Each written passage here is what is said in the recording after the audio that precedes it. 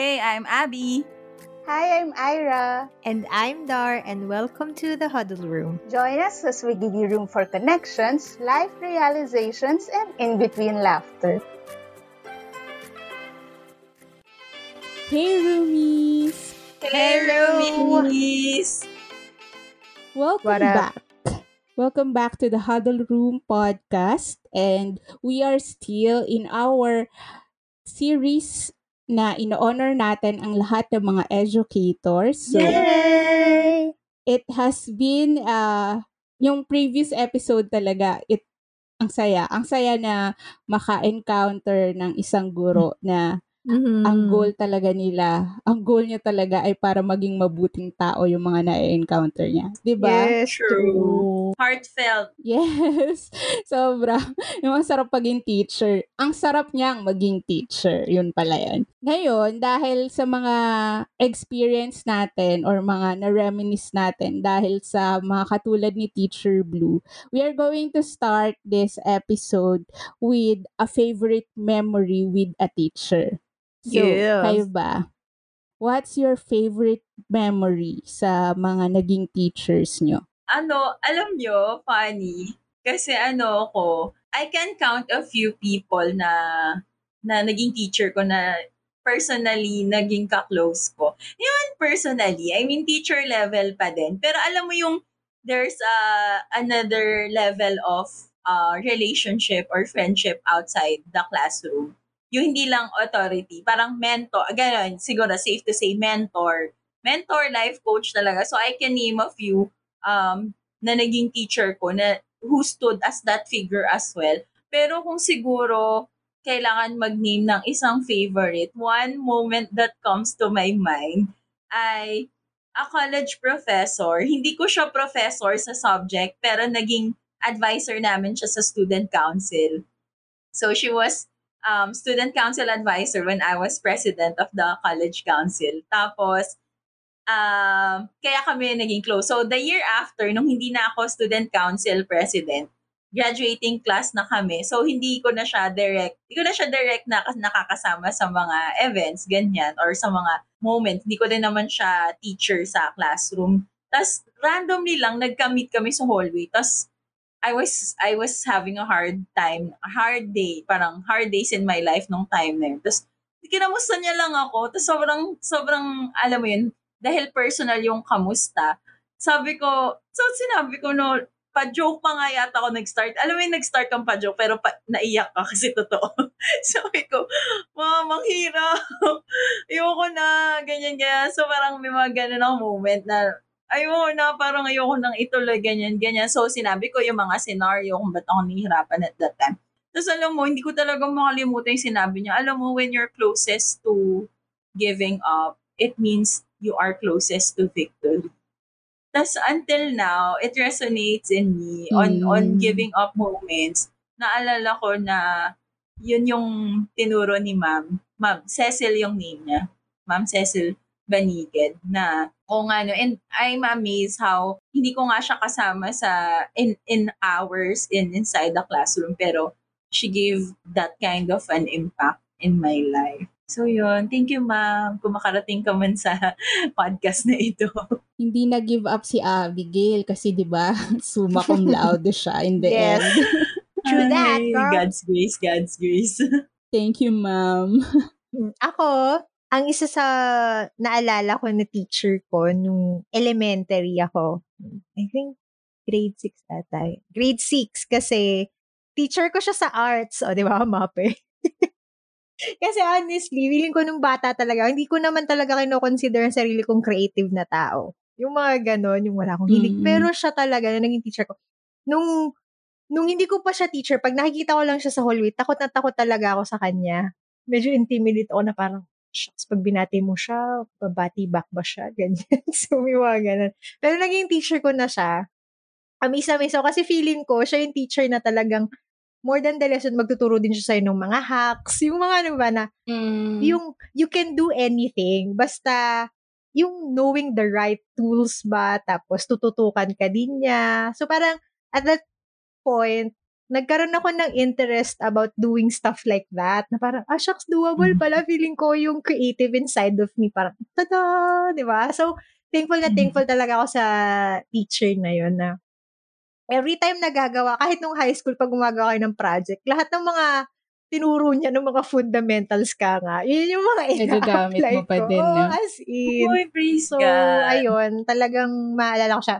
Ano na siya, nasa heaven na siya ngayon. So, Oh, thank you, ma'am. nung nakita ko nga yung tribute sa kanya, parang, shocks. Sir, naalala ko po yung mga Ay, thank tinuro you, sa akin, sir, ginagamit pala. ko sa mga project. Yung, parang, those simple things ba na dadalhin mo na ma-apply mo. Kasi nga, yun lang, parang tinuruan ka niya na kaya mong gawin. Diba? So, yeah, yun yung sa akin. Sa akin naman, college professor din. She's the one who brought our class sa Ilocos. So, meron kaming parang ilang araw kami na field trip sa Ilocos.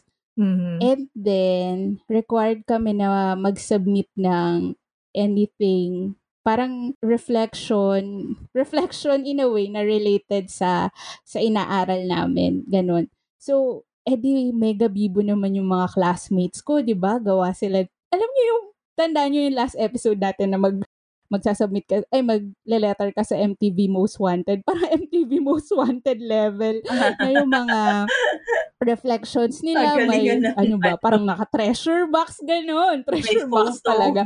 Or basta, yes, pa-creativean, mga actual, whatever.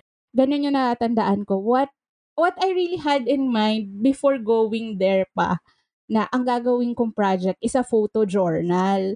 So, I have my camera with me, tapos print ko siya, inedit ko, syempre, tas may mga captions yung mga photos regarding interior design, ganyan. Tapos, so, my project was really small. Kasi, hindi siya garbo, hindi siya malaki. Printed and binded lang siya. Tapos, i-display kasi siya may exhibit kami nun. Tapos, when she saw my project, sinabi niya sa akin, "You have an eye pala, no? You have an eye for photography." Tapos parang ako nung time na yun, maiiyak ako kasi, "Ma'am, salamat po sa pag-affirm sa akin." Kasi hindi ko na in-expect na, being the comparative person, yung ang gaganda kasi ng projects ng mga kaklase ko, tapos sa akin, ang lalaki. ang tingin, oo, ang lalaki. That's the point. Ang lalaki. Ang tingin ko sa akin, photo journal lang. But I got a high grade with that. And she affirmed me of the talent that I have. Na not everyone ay nagsasabi sa akin doon. Yun. So, that's one favorite memory. Yes, thank you, ma'am. So, di ba, ganun yung effect ng mga guro sa atin. At pinagpapatuloy ko, ang pag-picture randomly ng mga tao. These are the favorite memories that we have of our teachers. And I think, ganun yung impact talaga ng mga guro sa atin. So this time, we also have another guest para sa episode na to. Isa rin siyang teacher. What's inspiring with him is he is a young person. So this is the young teaching the young. He is, take note, he is a science teacher in a high school in Manresa School. We are happy to have him with us in this episode. Let's welcome Ian Rosales. Yay! Welcome, Teacher Ian. Good evening po. Good evening, roomies. Good evening, Ate Ira. Good evening, Ate Dar and Ate Abby. Dati nakikita ko lang kayo sa TV. Oh, TV talaga. Pauso talaga to. Teacher Ian. Hello Hi, po. Teacher Ian. Good evening po again. My name is Ian. My full name po ay Ian Gabriel Rosales, and nasabi na po ni Ate Ira, I am a teacher and currently I am teaching in a Catholic institution. So meaning po, I'm not just a teacher, but I am proud Catholic educator. And gusto ko rin po mag-share tungkol dun sa favorite memory po, with my teacher. So, Actually, nahirapan po ako mag-isip kanina. Pero, hindi ko po talaga makakalimutan yung memory ko sa teacher ko ng pangalan niya ay Mami Emma. So, imagine, she is my teacher, but we called her Mami Emma. So, ito pong teacher na ito ay naging teacher ko siya sa speech and then naging advisor ko siya sa club namin sa Youth for Christ. So, every time po na nakikita ko po siya or nakikita niya ako na dumadaan sa faculty, lagi niya po akong tatawagin. Sabi niya sa akin, Ian, dito ka. Bumili ka ng Zark. Nag-isa tayo. And then, alam niyo po yung gesture po na yun, talagang malaking bagay po sa akin kasi kuripot po ako. So, masyado po akong matipid. Minsan yung kinakain ko po sa canteen talagang yung mga budget meal lang po talaga para makapag-ipon ako.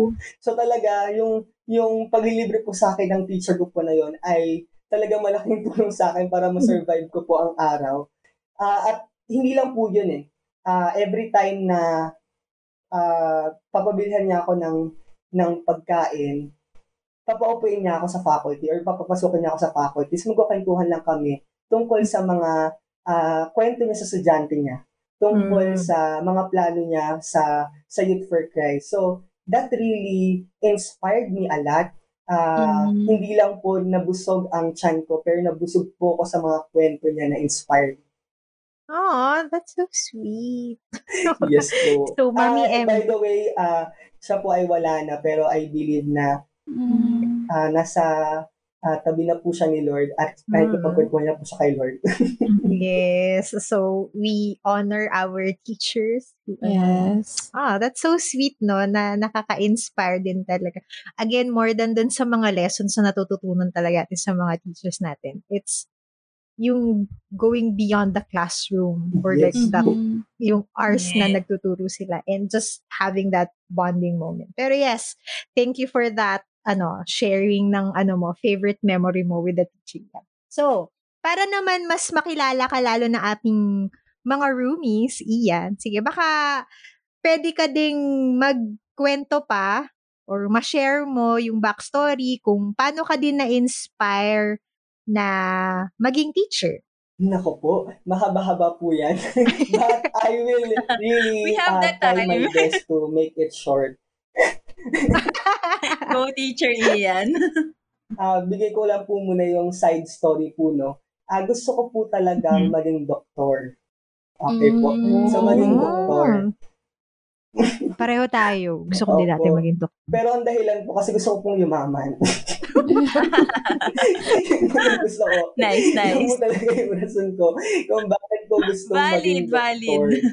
Hindi po dahil sa bilib ko sarili ko na magaling ako, pero yun po talaga. Kasi nagkaroon po ako ng mentality, pag naging doktor ka, malaki yung chance na maging mayaman ka. So yun po talaga. But then, just like what I said po, hindi po dahil sa alam kong magaling ako.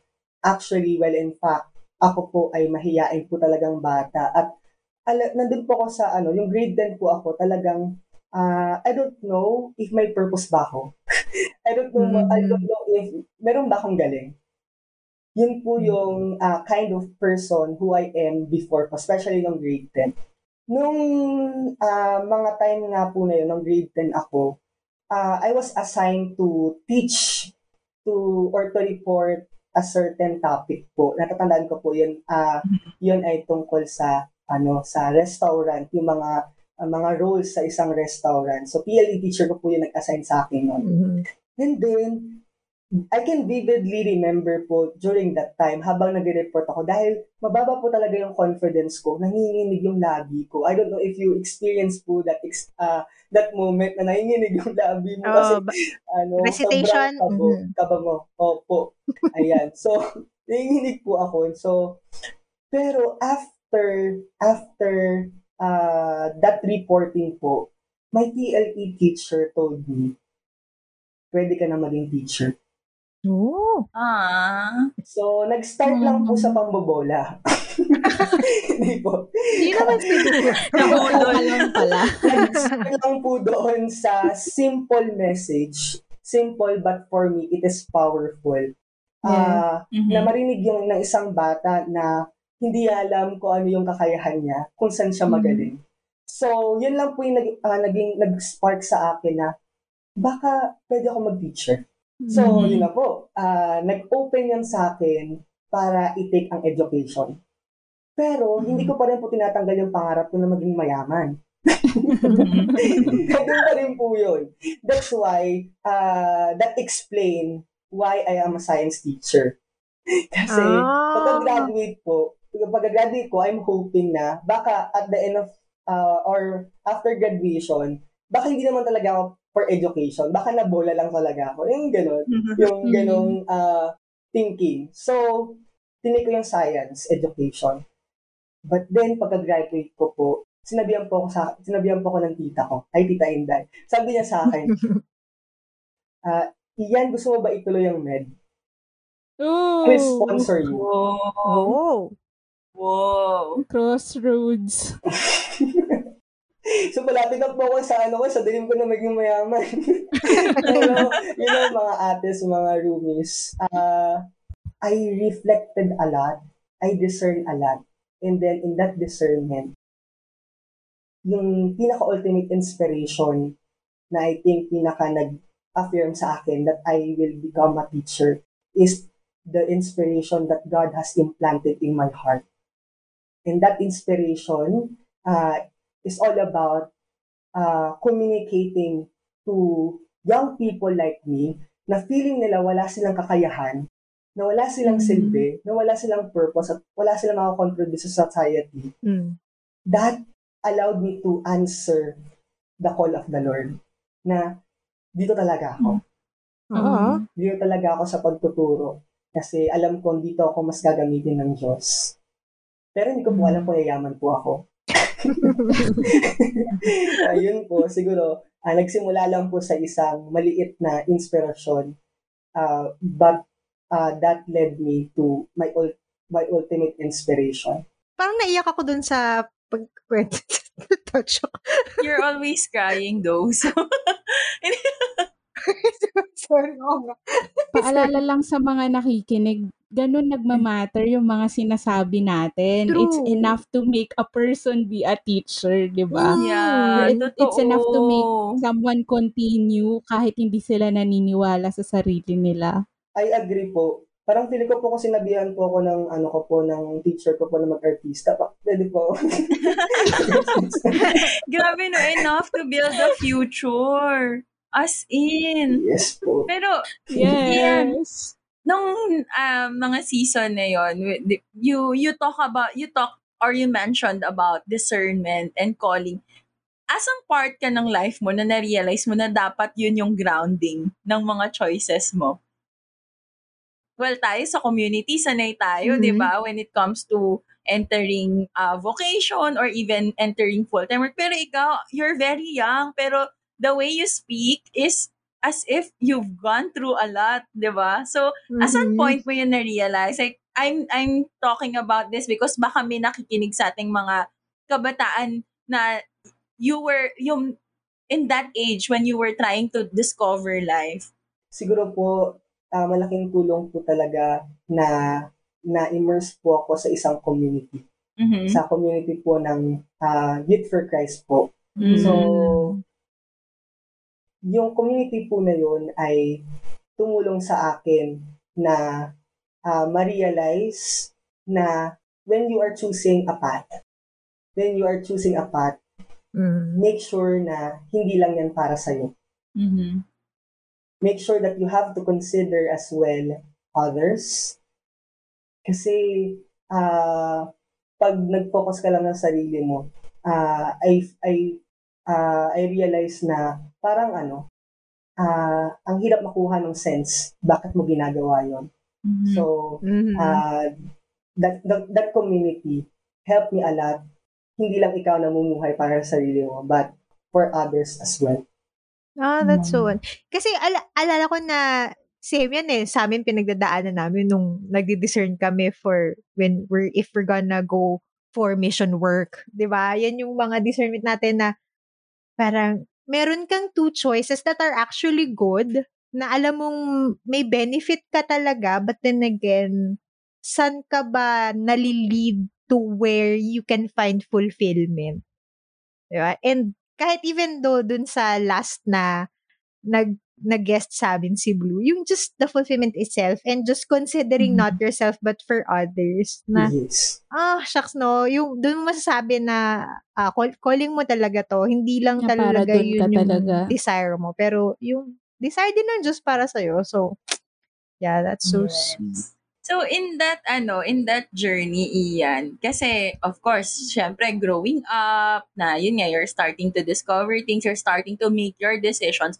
Were your parents supportive about you entering education as a career? Actually, yung family ko po talaga ayaw. Because they have that mentality na pag sa education field ka, hindi ka well compensated. Yun po talaga yung pinaka naging major hindrance din po sa pag-take ko po ng education.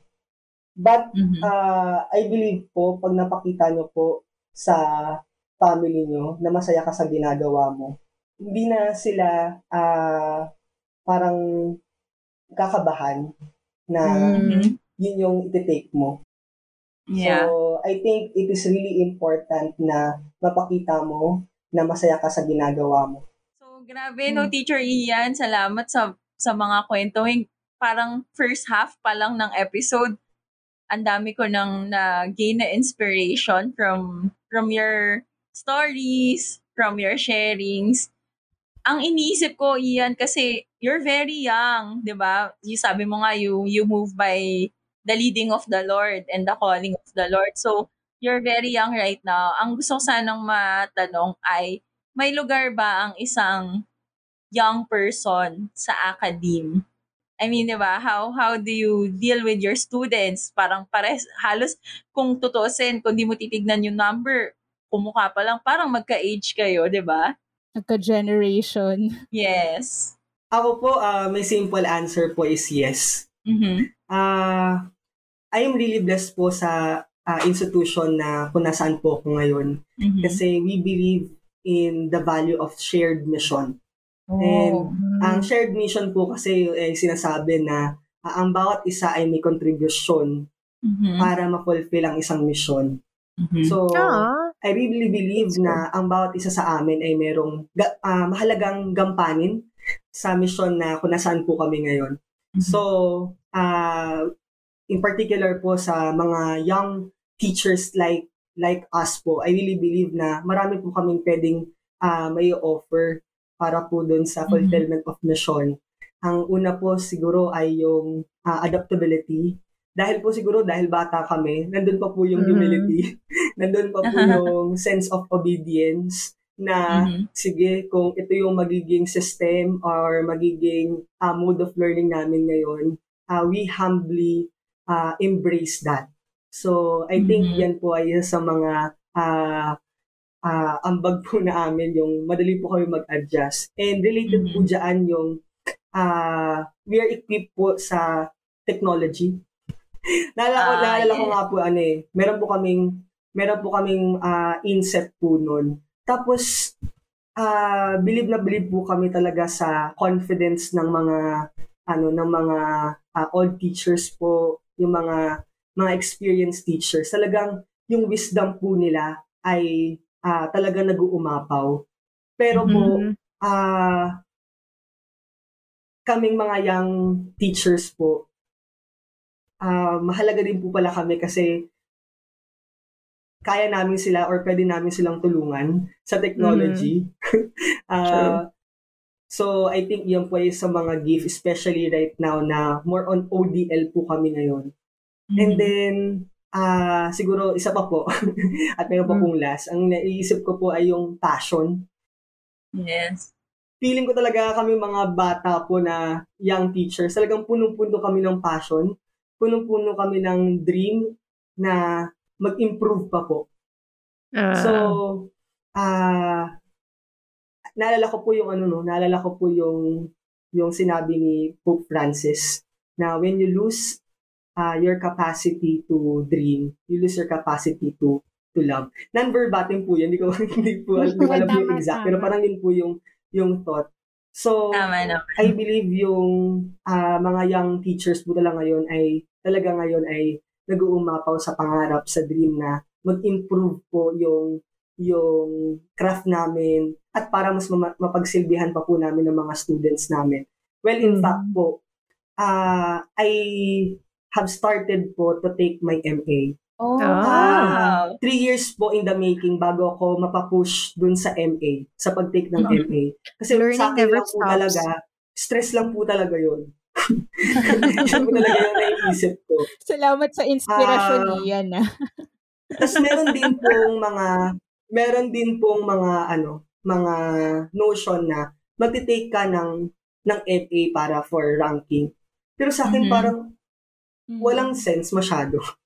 Yeah. Walang sense masyado na magte-take ka ng MA for ranking. So nahirapan po talaga ako na mag-umpisa ng MA. Mhm. Pero itong pandemic po talaga, yun nangyari sa atin na nag-shift po from face-to-face to ODL. Doon ko po nakita yung importansya ng teachers. Yung role namin as a teacher sa nation building. Kung hindi kami Mhm. maayos That magturo, is true. maapektuhan po yung mga bata. So, Yes. though Yes. I'm happy sa naging result po ng last year na ODL. Pero sabi ko, hindi ako kontento. I want to really improve myself because our students, the students of our nation, deserve the best. Oh. Deserve nothing but the best. So, kahit mahirap po yung pagsugal, yung risk na maging MA po ako, pero sabi ko, I do it because ando po yung passion na gusto kong ibigay yung best ko para sa mga estudyante. At gusto ko pa po talaga na mas ma-contribute pa sa bansa po natin. So, I think po, yan yung second to the last, yung passion Yes. na meron po kami. And then, yung last thing po na I think, masashare ko po na meron po kami ay yung connection. The connection that we can build sa mga bata. Kasi nasabi po ni Ate Abby, actually, hindi ko wala to sasabihin dapat, pero nasabi yun ni Ate Abby. Yung na-pointed out ni Ate Abby na parang pagbata ka, yung mga estudyante mo parang malapit lang sa edad mo. But I think I see it as an advantage because I get to know where they are or ano yung situation nila. So alam ko kung nasan sila, kung paano ko pwede silang mas ma-motivate, kung paano ko sila mas mai-empower. Alam ko yung pinagdadaanan nila kasi halos parehas kami ng edad. So I can inspire them even better. Oh, grabe. Pwede natin i-shout out ang mga estudyante mo. Grabe, guys. Yeah. Hello, Guys, mga sana students. proud kayo na teacher nyo to. Ang passion Grabe. talaga niya. Grabe. Naisip ko na naman, Diyos ko, pag nagkaanak ako, ito na naman no? Gusto ko maging teacher. At least, anak ko. si Teacher Blue sa Sa preschool. preschool. Si Teacher Ian sa High school, so dapat mahanap pa elementary. Pero maganda kasi hindi lang pagdating sa pagiging guro yung pagiging kabataan na ito pa rin, meron kang maibabahagi. Naalala ko tayo bilang mga full-time pastoral workers in the community, we started when we were young. Ganun din. And Yeah. yun yung nakikita ko rin na this can be universal sa lahat ng mga kabataan, that everybody goes through moments of doubts kung ano yung pwede nilang magawa. Pero Yes. True. mapapatunayan palagi na meron at merong mako-contribute yung mga kabataan. Ang saya na marinig to Yes. kasi ibig sabihin, okay, tayo hindi lang na limit sa atin nung kabataan natin na ganun yung perspective natin. Pati yung mga youth ngayon. Yeah. And siya bilang teacher, si Ian bilang teacher, na ibabahagi niya to sa mga estudyante niya. Totoo din, 'di ba, na gano'n yung impact talaga. Parang I think kahit hindi naman kami teacher, nakita namin lalo ngayon na pandemic, lalo ngayon na inalis sa inyo yung capacity na magturo face to face, na sobrang hirap pala talaga niya at gano'n talaga yung halaga ng mga guro kasi sila yung nagmo-mold sa mga kabataan natin, sa mga bata.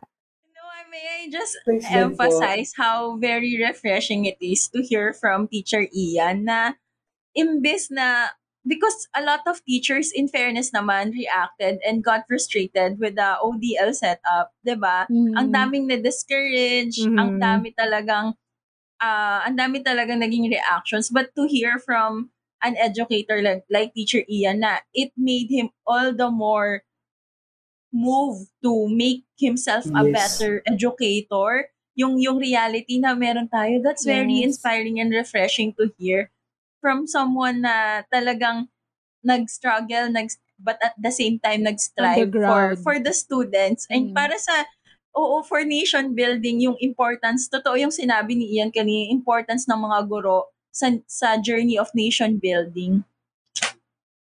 Napapalakpak na lang.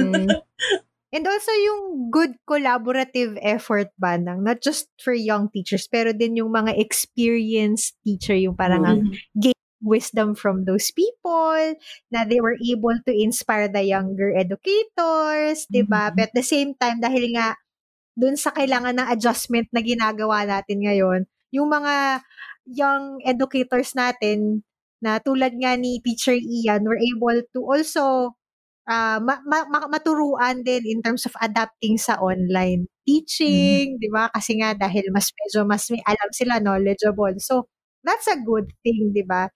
And yun ngang finding opportunities dun sa mga certain challenges na meron tayo na, di ba, kung pwede mong sabihin na, na lang mag-rant ka na lang and then just do things. Pero hindi you find yourself that, there's something that I am lacking. What should I do?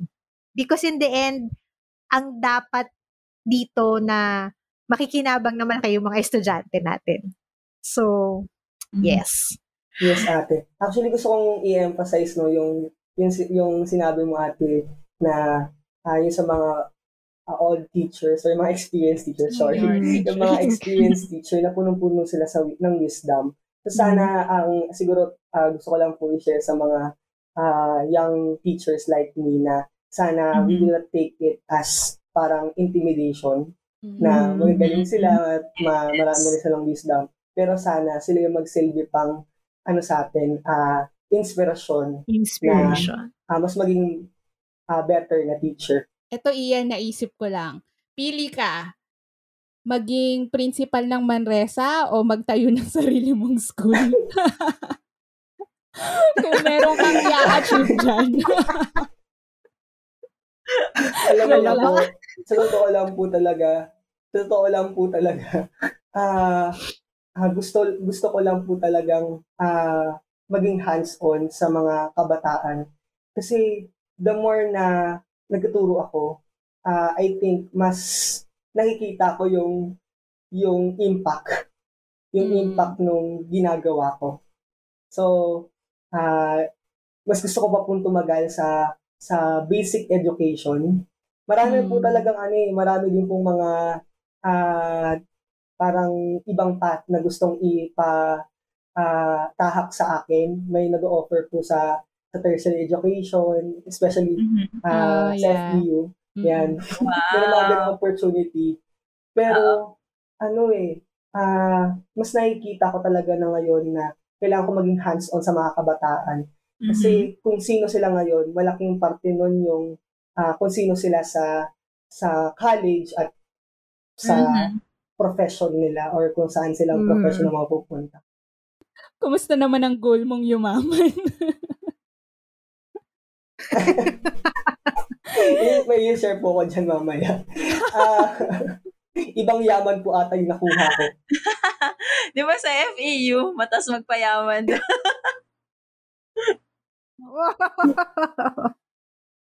Anyway, sige, huwag na nating i-reveal yung mga bagay na yan. Eto, bago tayo magtapos sa ating usapan na to, tingin ko isa ito sa mga gusto talaga naming malaman sa mga teachers na katulad mo. How has being a teacher changed you as a person? Mukhang makapahaba na naman po ako dyan sa tanong na yan. Mapayak po ako dyan sa tanong na yan. Pero siguro, ang una po talaga, ang una Samahan pong, kitang umiyak, okay lang. yung una pong natutunan ko or binago sa akin ng teaching. Una ay lahat ng bata ay merong kapasidad. Hindi ibig sabihin na magaling na hindi siya magaling sa math. Wala na siyang capability to contribute to the society. Kasi parang lumaki dati kaya siguro wala akong confidence. Kasi lumaki ako, parang feeling ko yung society ang na-form sa mga bata, kailangan magaling ka sa math. Kailangan magaling ka sa science. So, don't get me wrong, pero okay naman yon. Pero, hindi lang doon mo masasukat ang galing ng bata. May mga bata dyan na magaling mag-drawing. May mga bata dyan na magaling kumanta. At it doesn't mean na ang magaling sa math, mas above siya dun sa magaling kumanta. Each one has their own giftedness. And you have to celebrate that giftedness na meron ang bawat kabataan. Kasi pag hinarness mo yan, it will really build a good nation. It will build sa spiritual na perspective. It will build the kingdom of God here on earth na mas malawak. So I think sana yun yung una kong nabago sa isip ko na sa society dapat hindi lang ang magaling ay yung magaling sa academic. Lahat ay mayroong pwedeng iambag. And then yung pangalawa po ay ito na. Yung sinasabi ko kanina na yung yaman. Dito ko na-realize po na hindi lahat ng yaman ay tungkol sa pera. Ang isa sa malaking yaman na meron ka, na pwede kang magkaroon, ay yung purpose. Because that purpose, that sense of mission you have in your heart will give you life. And I'm really blessed na every day, though hindi ko naman sabihin na milyones o kahit wala akong milyones sa bangko ko, pero the sense na or the feels na gigising ka sa umaga at alam mo na mayroon kang misyon na gagampanan. Na dapat galingan mo dun sa misyon mo kasi pag hindi mo ginalangan, future ng bansa yung nakasalalay. So you have to do your best. You have to do all out para sa mga bata. Yung ganong sense of fulfillment, hindi basta-basta mawawala yun. Hindi maaagaw sa'yo yun. Kasi yung pera, pwede yung ma-scam ka. Gagastusin mo lang din yan. But once you use your mission, your purpose, the more kang yumayaman. At bakit? Yes. Kasi nai-inspire mo pa yung ibang tao. Nasa-share mo pa siya. So yan yung pangalawa. Yung yaman, isa sa mga yaman na pwede mong makuha sa mundo ay yung purpose mo. And then, siguro, yung isa pa ay saan ka mang profesyon, saan ka mang trabaho, field, you can be a missionary.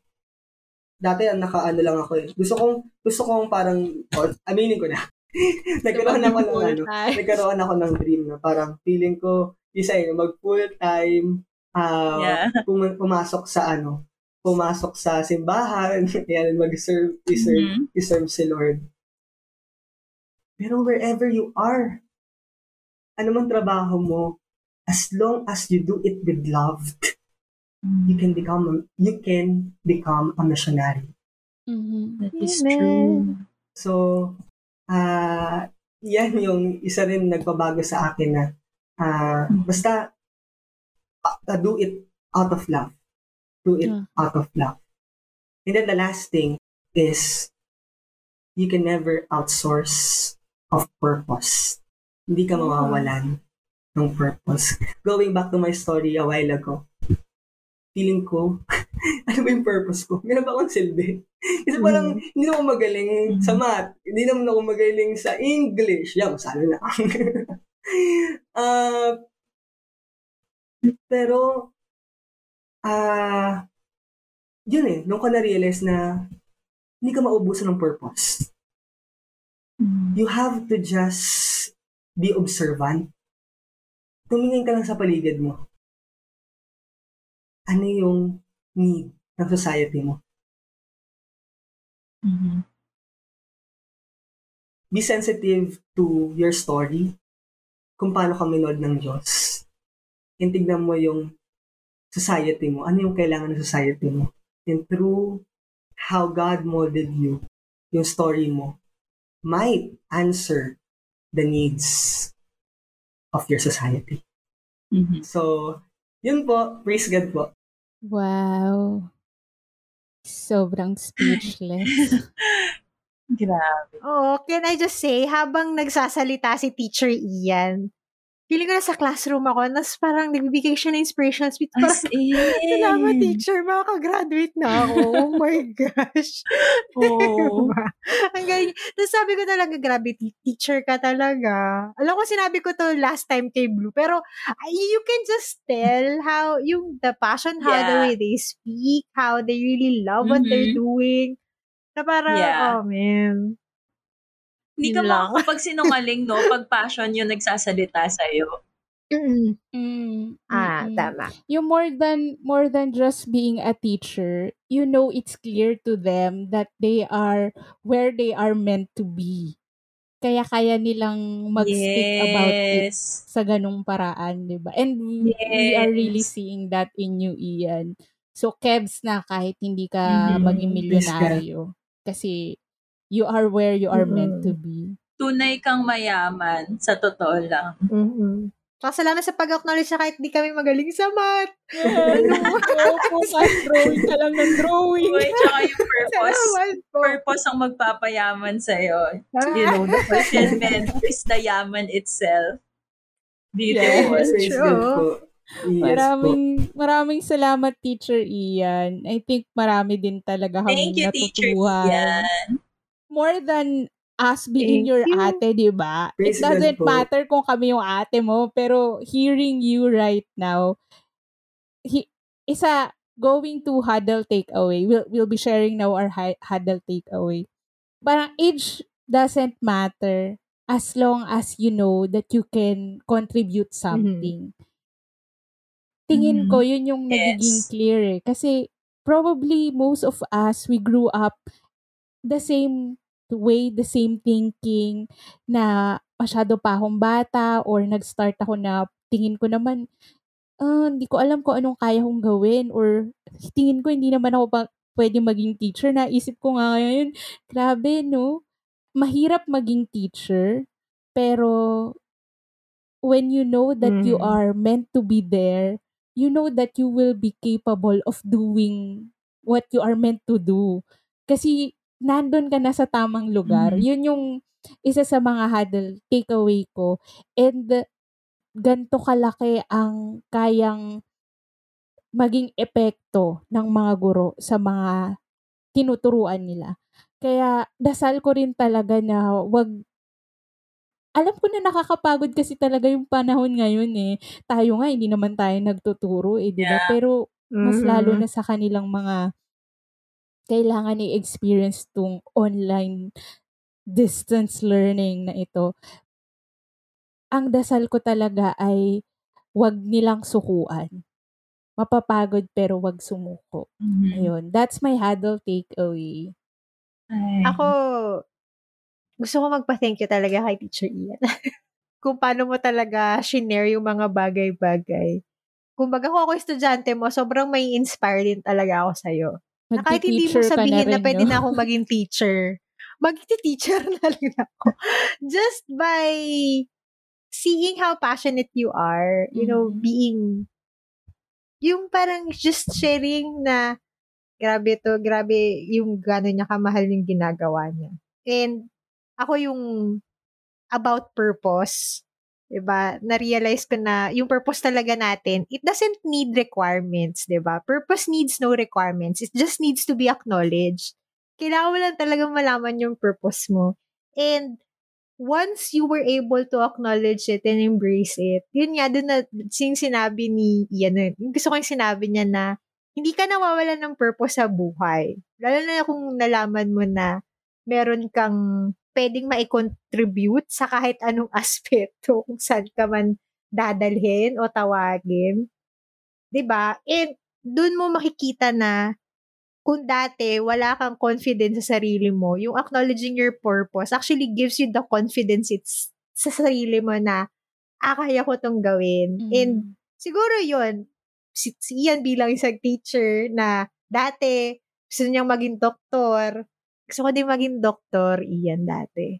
Pero, iba din lang tayo nag-result. Pero yeah, whatever reason it is, basta ma-realize mo na, mas yung contribution ko, mas nakikita ko na dito talaga ako kailangan. Then go. And then improve yourself. Doon mo nakikita na habang ini-improve mo yung sarili mo, mas nakikita mo na, mas nadadagdagan pa din yung purpose mo na pwede mong ma-contribute. So, thank you, Teacher Ian. So, ako talagang pinagpe-pray ko na habang nag-aaral ka ng iyong masterals ng MA mo, talagang mas ma-inspire mo pa din ng maraming tao sa paligid mo at ma-achieve mo yan dahil alam naman namin na hindi lang yun para sa'yo pero para din sa mga estudyante. So, ako naman, kanina, sinasabi ko, diba, na feeling ko, Teacher Ian, nagbabago na yung utak ko. Because I'm taking up certification for professional education right now. Pero, ang vision ko talaga as an educator is the more mature classroom. So, tertiary education. Although I'm not closing any doors, pero like right now, when I'm starting, yun talaga yung naiisip ko. Pero sinabi ni Ian kanina na yung purpose na to be there for the young, to be hands-on to the young, parang gusto ko na lang din mag-ano. Joke lang.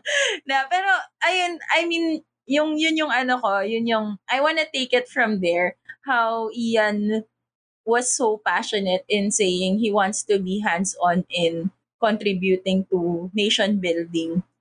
Alam mo, natutuwa ako kasi kailangan ng Pilipinas ngayon yung mga gantong klase ng guro, yung mga gantong klase ng kabataan na tumitingin hindi lang sa kung ano yung kaya nilang makuha in terms of money or in terms of pera, hindi nakabase kung ano yung perang maibabangko mo pero nakabase so kung ilang tao yung mamumove mo to really find their purpose. I believe that listening to Teacher Ian in this episode, I realized that really the very nature of passion is purpose No, and if you continue to acknowledge that purpose in you, it's so natural that you'll be passionate in all the things that you are doing.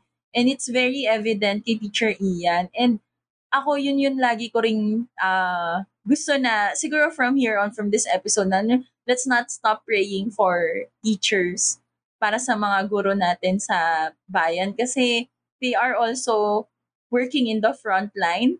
They may be in online distance learning, but they are continuously shaping what our future or the future of our country can be. So, patuloy natin silang ipagdasal na hindi naman sa hindi sila mapagod, pero ma-acknowledge nila yung mga oras na kailangan nila magpahinga, pero sana kahit kailan hindi sila tumigil sa pagdinig ng tawag ng pagiging isang guro. Maraming salamat, Teacher Ian. Kaisa ng mga guro sa Pilipinas, maraming salamat sa inyong lahat. Yes. Maraming salamat, Teacher Ian. Thank you for being with us in this episode. Ang dami mong na-share at alam ko na marami talagang mai-inspire sa lahat ng mga sinabi mo. Dahil kami mismo na nakikinig at first hand na nagre-record ngayon, iba yung naging impact ng mga kinento mo. Thank you po muna, mga ates. I just represented, maybe I am just one of the representatives po ng marami pong mga guro na patuloy na nag-i-inspire sa bayan natin. So, kaya salute po sa lahat ng mga teachers out there. Happy Teachers Month. Thank you, Ian, Maraming for salamat, sharing. Teacher Ian. And before we end, we have Thank you din po. this short fill in the blanks na mabilisan lang. You don't have to explain anything. Just 2 questions. First question. If I am not a teacher, fill in the Sorry blank. po. Blank na yun, be. Fill in the blank na to. Ayun, blank na po siya, mga kaibigan. Fill in the blanks. If I am not a teacher, grabe tong teacher na to, not understanding the instructions. If I am not a teacher, I am a full-time missionary. Okay. My favorite lesson. My favorite lesson, zoology. Wow! Iba di. Kaya naman. Nag-A po kasi ako din eh. Wow. Maraming salamat, Teacher Ian, for being with us. And thank you. you, Roomies, Thank for you, Teacher staying Ian. and listening. And I hope that you share this. And don't forget to follow us over at Facebook, facebook.com/The Huddle Room Podcast. And at Instagram, it's at The Huddle Room Podcast. We are available on Spotify, Google Podcasts, Apple Podcasts, and Anchor, and all the possible podcast platforms available out there. Kung ano maisip nyo, please do follow us in all our socials. Maraming salamat, Roomies. Once again, this is Ira. This is Dar. And I'm Abby, letting you guys know that the best stories in life start with a huddle. Thank you, Teacher Ian. Goodbye.